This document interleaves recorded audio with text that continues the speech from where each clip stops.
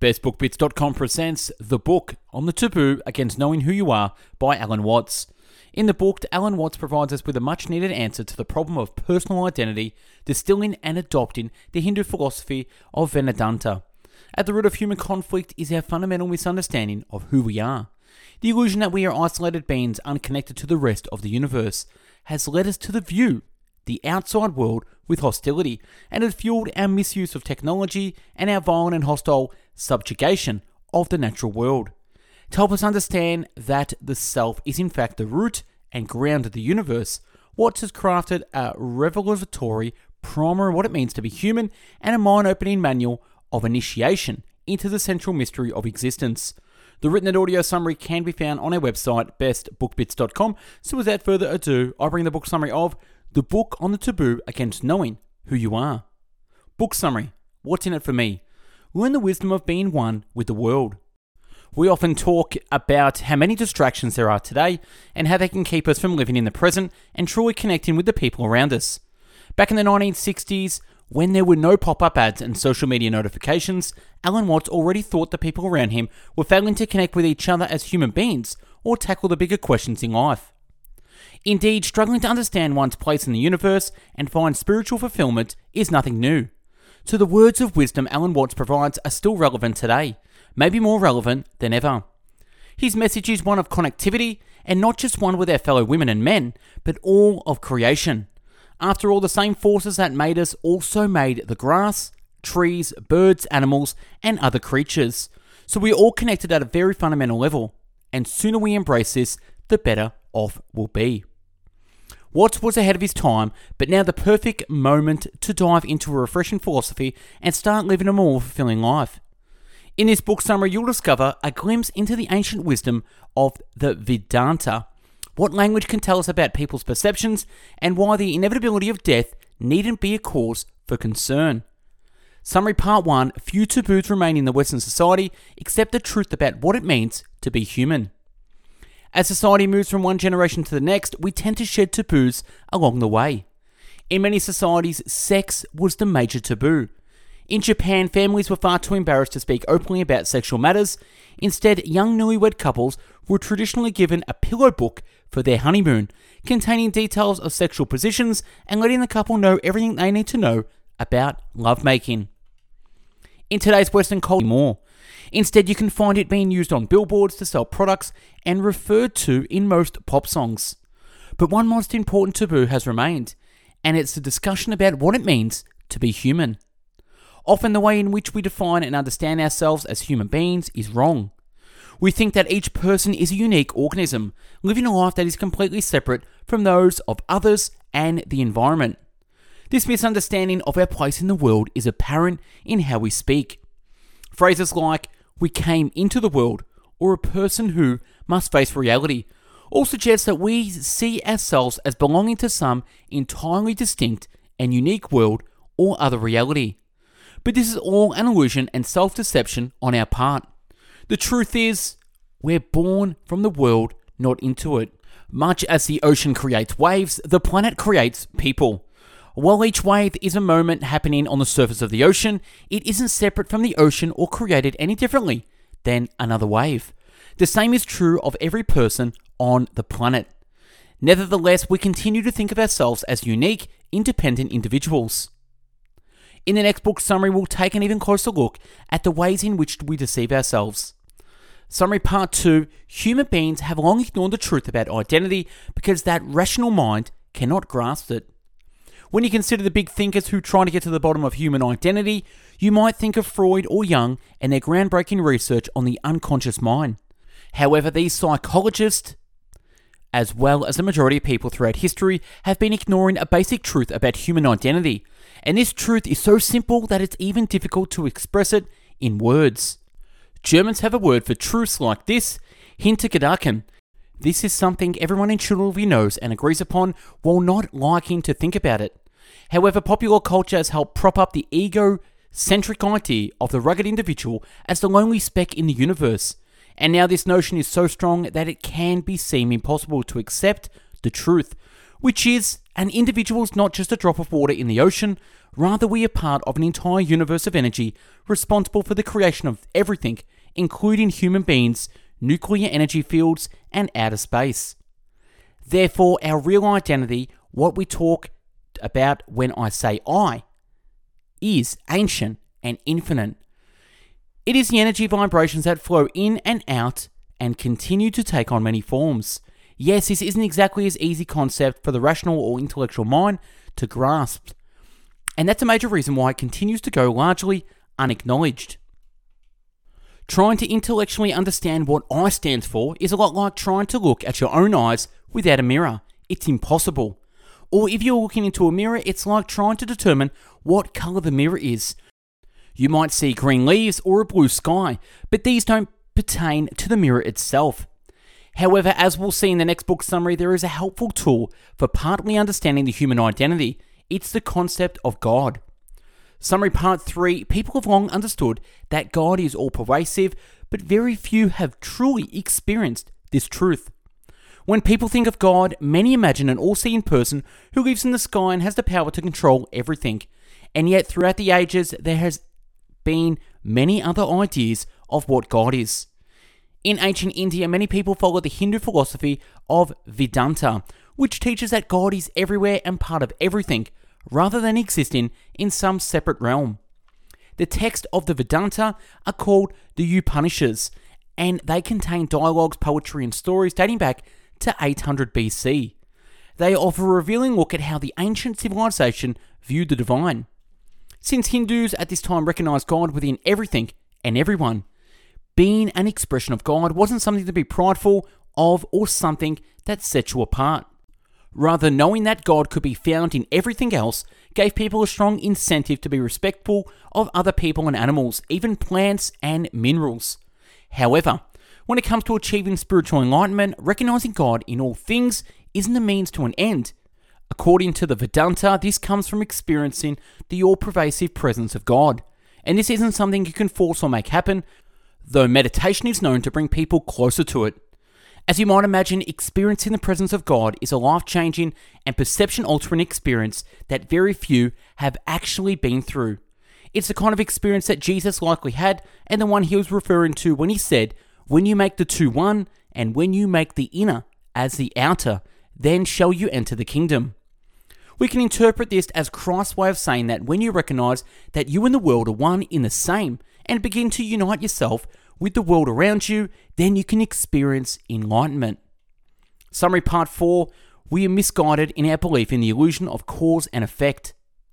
We tend to think a lot about things in binary terms. There's either light or darkness, sound or silence. There's one particular binary relationship of which we're extra fond of, cause and effect. This is the belief that everything we see and everything that happens is the result of some other prior event. But if this were really the case, it would mean that we have no free will, because there would always be some earlier event causing the current one to happen. This means we're always reacting and never making a decision that isn't influenced by some other decision. Pretty crazy, right? Nevertheless, we buy into the concept and carry on with a narrow outlook of the world, like viewing it through a small hole in a fence. Think of it this way. What if you never saw a cat before, but then one day you look in through the small hole and suddenly you see the head of a cat pass by? Then a second later, you see the body of the cat and then you see its tail. If you keep looking, the cat will likely walk by again and you'd see the same sequence. First the head, then the body, finally the tail. Subscribing to the theory of cause and effect, you could think that one event causes the other. So when the head appears, it causes the tail to arrive shortly afterwards. But this is nonsense. It's not cause and effect. The head and tail are part of the same thing. We waste so much time trying to break things down and wondering why something happens. It's better to see everything as part of the same universe. When you open your eyes to take in the big picture and recognize the world as one interconnected organism, you'll save yourself a lot of confusion. Summary part 5, our limited perspective and attention create the illusion that life has to be either one way or another. To understand how to see the big picture, it makes sense to first understand why and how we get bogged down in the details. To begin with, looking at something is an active process since there are always different things to notice. even when they're all part of the same object. So it's not just a flower. There are the roots, stem, and petals, along with the different colours of stem, petals, and so on. This is how our attention works. It's a process of selecting or choosing what exactly we're going to focus on. After we decide what to focus on, we then have to document our findings. To do that, we need a symbolic system like writing to give an accurate representation. This way, we can look at what's sprouting from the branch of the conifer tree and precisely describe it by using the words needle-like. By studying the words that are available in different languages and the depth of a person's vocabulary, we can see how perceptive someone is and to what he pays attention. The famous example here is the various Inuit languages that have an abundance of words to describe different kinds of snowfall. It makes sense that people in the Arctic are going to pay more attention to snow and therefore have a bigger vocabulary for it than the English language does. The Japanese have yugen, which describes the sensation of aimlessly wandering through a forest. The English language has no translation for this word, suggesting that we don't particularly notice this feeling, or at the very least, give it far less attention than the Japanese do. What is clear is that our selective attention creates the illusion that life is made up of opposites and either-or scenarios. For example, common logic says that during the day there is only light or daylight, while at night there is only darkness, but in fact there is plenty of light and darkness no matter what hour it happens to be. It's just a matter of our perception and what we're capable of recognizing. During the day there are more light waves so that we can't consciously pick up the darkness between them, but it's still there, just as there's still plenty of light during the evening.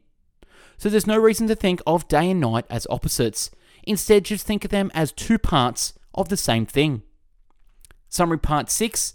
Some cultures and religions make us fear death, but we can benefit from embracing the inevitable. Death is another persistent taboo in Western society. No one wants to talk about death or even think about it. If it were up to them, most people would stay eternally young. You might think it's understandable to be scared of death, but the real reason it frightens us is due to the way it's presented in Western religions. Christianity is responsible for the popular notion that death is followed by a final judgment wherein anyone who hasn't lived a flawless life may get a ticket to hell. But the church's vision of heaven isn't exactly paradise.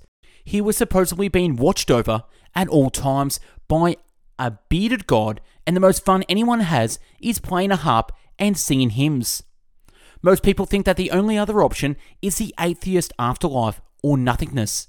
And given that neither of these scenarios is particularly comforting, it's hardly a shock that people fear death, or that doctors and friends will keep trying to reassure patients that they won't die. However, there are alternative scenarios that haven't been embraced by Western cultures. In these, death provides us with the doorway to spiritual growth. So in these belief systems, an ailing patient could instead be encouraged to face death with the understanding that it's an opportunity. It's an opportunity to let go of the ego and the identity he has fooled himself into thinking was so special. The early 20th century Greek spiritual teacher, G.I. Gurdjieff, believed that people would greatly benefit from having a constant reminder of death's inevitability, not just for their lives, but for the lives of everything around them. After all, the only time people tend to let go of their egos is when they're at death's door. So it's in this frame of mind that people can live as their true selves, as part of a universe with an infinite and endless God. Summary part 7. Our universe is rapidly changing the way we live, but the presence of God will remain constant. There's a good reason science fiction is so popular. It gives us a chance to discover parallel universes, explore space with brilliant androids, and the possibilities are endless. Every day seems to come with new scientific breakthroughs, so the question on many people's mind is this: what's in store for human beings? In one sense, technology will make us more connected. Already in the author's day, vast amounts of information from around the world was available directly in people's homes. Whether it was a peek in a foreign culture, or a sports event, or a musical concert, television and radio gave people the chance to experience it vicariously. The author believed that the nebulous electronic engagement would continue to extend the reach of humans and allow them to connect with other people in a virtual space. Without even leaving the home, they could connect to the things they needed and communicate directly with the people they wanted to meet. And if we continued further down the path, he thought it was quite possible that the human race would eventually resemble a colossal organism with one shared central nervous system. Sounds a little like a prediction of the internet, doesn't it? The author offered a warning. As our world gets increasingly interconnected, human beings are bound to become more homogenous since everyone will be living in the same virtual life experience. Plus, it's only natural that privacy will disappear in this environment, so much so that our thoughts may no longer be our own. Instead, they will belong to one incredibly powerful technological hive mind. But even if a technological progress seems out of control and worrisome, you can take solace in knowing that God is still present in everything that is created. Remember, the universe and everything in it is a game that God has devised. And if people make everything too homogeneous, predictable, and controlled, then change is bound to come. No one, including God, wants to play a boring game. So chances are God will find new ways to be recognized. In review, the book summary. The key messages in this book. Most humans are still driven by their egos, so they like to think that they are special and unique individuals separated from the rest of the universe. Not only is this thinking wrong, but it's also very, very spiritually unfulfilling. So embrace the reality. We are all part of the huge universe of energy that created us and everything else around us. Once you start to connect with the world, you will come closer to your true identity. Actionable advice. Don't take things too seriously. Don't take things too seriously. To have humor and be able to laugh at yourself is one of the essential skills in a world that is essentially a game of hide and seek with God. So be sure to lighten up whenever possible. The truth as we experience it is very relative and subjective. Remember, all things pass and will appear again. And that's a wrap on the book summary of The Book by Alan Watts. Check out our YouTube channel with over 500 book summaries uploaded previously. And if you're into the written audio summary, check out our website, bestbookbits.com, where you'll find 500 book summaries to listen, watch, and read in categories from biographies, business and marketing, habits, health, leadership, money, personal development, real estate, relationship, sales, spirituality, success, time management, and travel. If you're into the audio podcast version, check out mixcloud.com/bestbookbits, where you can listen to over 500 book summaries at your pleasure. Follow us on Instagram for daily motivational quotes and book summaries. Thanks for watching and listening. Hope you got something out of there. Go out there, have yourself an amazing day. Take care. Bye-bye now.